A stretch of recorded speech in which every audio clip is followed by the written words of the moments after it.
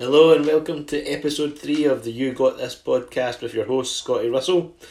Today we're going to be talking about mindset, depression, and just to let you know that these are all normal things, but just because you might be feeling down, you might be feeling sad, or somebody tells you you're depressed, that doesn't define who you are, and it doesn't mean that's what you need to be for the rest of your life. It's just a state. And now I know there's a lot more serious cases, and it is very sad that unfortunately a lot of people do end up taking their own life through this, but you can get yourself out of it. You can have people help you, and I'm just going to share my story of a time when I was quite down, but things got better, and I think the fact that I went through that tough time has made me into who I am today.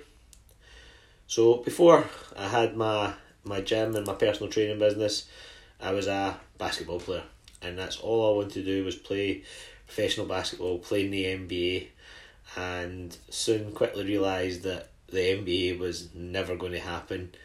So that was a dream that I wanted, but realistically it was never going to happen. So I set my sights on, well, my dream is to be a professional basketball player, so I'm going to try and become a professional basketball player. It doesn't have to be in the NBA, it can be anywhere. As long as basketball is my full-time paid job, then I'm fucking happy with that. So I'll be honest with you, I trained my ass off. I would train 2-3 times a day. I would go to every single open run possible. I would play outdoor courts. I would book courts. I don't think there was many people in Scotland that worked harder than me to achieve what they wanted, and I'm very proud of myself for doing that. So eventually, through a lot of hard work and setbacks, I got picked for the Scotland team to go to the 2006 Commonwealth Games in Melbourne, Australia, and the build up to it was awesome. Like, had sports scientists training you twice a week. I was playing with Falkirk Fury and I was training with the Rocks at the same time, so generally I was training basketball every day, sometimes twice a day, and I was very athletic. I was in amazing shape and I was awesome. But to get picked for the team, there was only 2 spots left, and luckily enough I got the second last spot, and obviously that caused a lot of controversy because there was people who felt they deserved my spot, but I knew deep down that I deserved it because, as I said, there was not really anybody that worked harder than me or knew that I worked as hard as I did, because I kept it pretty private, and back then there wasn't a lot of social media to tell people what you were doing. But anyway, so we get to Australia. We've got a couple of weeks to acclimatise to the time zone and the country, and we're playing basketball every day. We're training.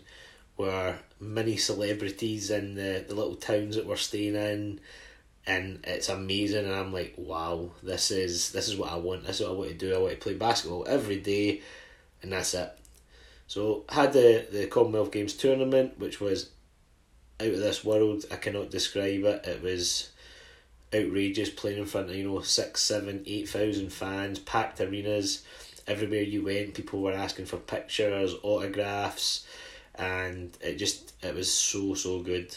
I genuinely, it was one of the best times of my life, and I loved it.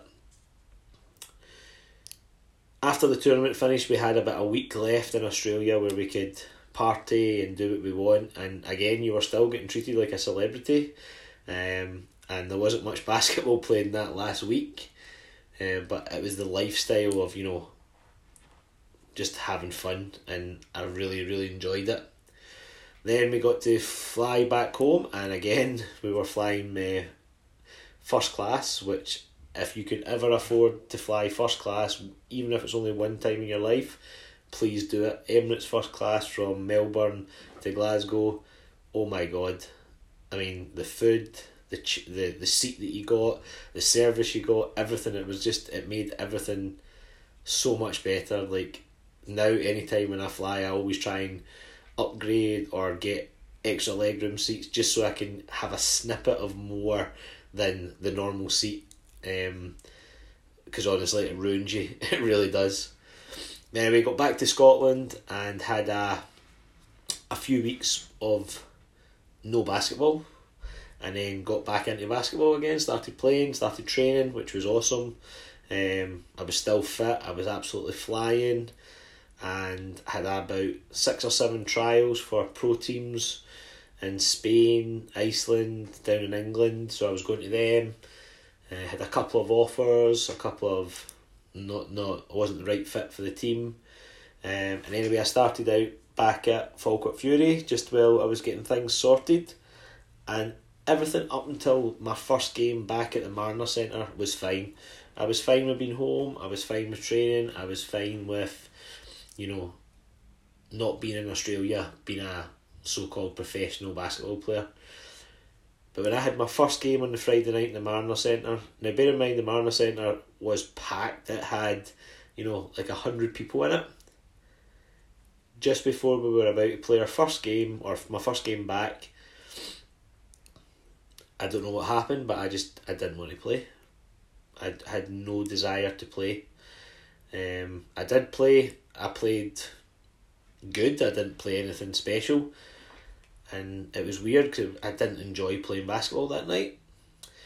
Then as the weeks went on, I found myself skipping training a little bit. I found myself not sticking to my food that I would usually stick to, and I generally was not looking forward to playing games on a Friday or a Saturday.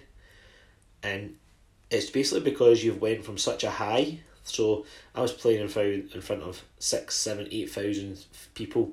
That just gets you, right now when I'm talking about it, the hairs are standing up in the back of my arms, back of my neck, I get tingles. It was amazing to come back. And then sometimes you're playing games in front of 4 people and there was just no atmosphere, and it killed me. Now, I know you might think that doesn't sound that big a deal, but it floored me, and for months I was just bored, didn't want to do anything, didn't want to train, didn't want to go out, didn't want to play basketball, and I know for a fact that I was not fun to be around. And this is all just because I'm not playing in front of a mad big audience, and because I'm not a professional basketball player right now. And something had to change. So there was one day I was sitting and I thought, I still want to get paid to play basketball, I still want to do this as my career, I need to get my finger out. And I phoned up an agent who had phoned me a couple of weeks before and had offered me a contract in Spain, and it wasn't that good money, it wasn't anything special, but I took it. And just going out to Spain and playing and having a change of scenery and having just basketball as my full-time job changed my whole outlook.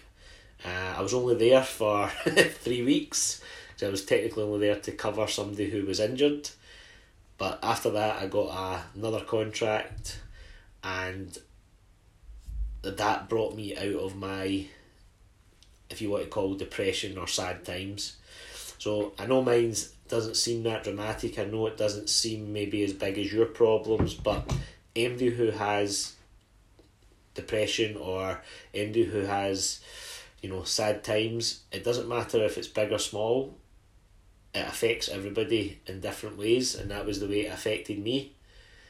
Now looking back on it, I wouldn't have changed anything that had happened, because it made me stronger, it made me appreciate things, and it made me actually, get back to what I needed to do to get the success that I had already achieved. So all I'm kind of trying to say is, if you're feeling down, if you're feeling sad, if you're thinking things aren't going the way you want them to go, then just remember a lot of other people out there feel the exact same things and you're not alone. The best thing I can tell you to do is, in my advice, is talk to somebody, and then baby steps. So try and get a walk in, try and get to the gym once a week, change your nutrition slightly. As I said, talking's a great thing. I know it's hard for some people to do, I found it hard, but telling somebody you're your issues and your concerns, and then they maybe putting a little spin on it for you really does help.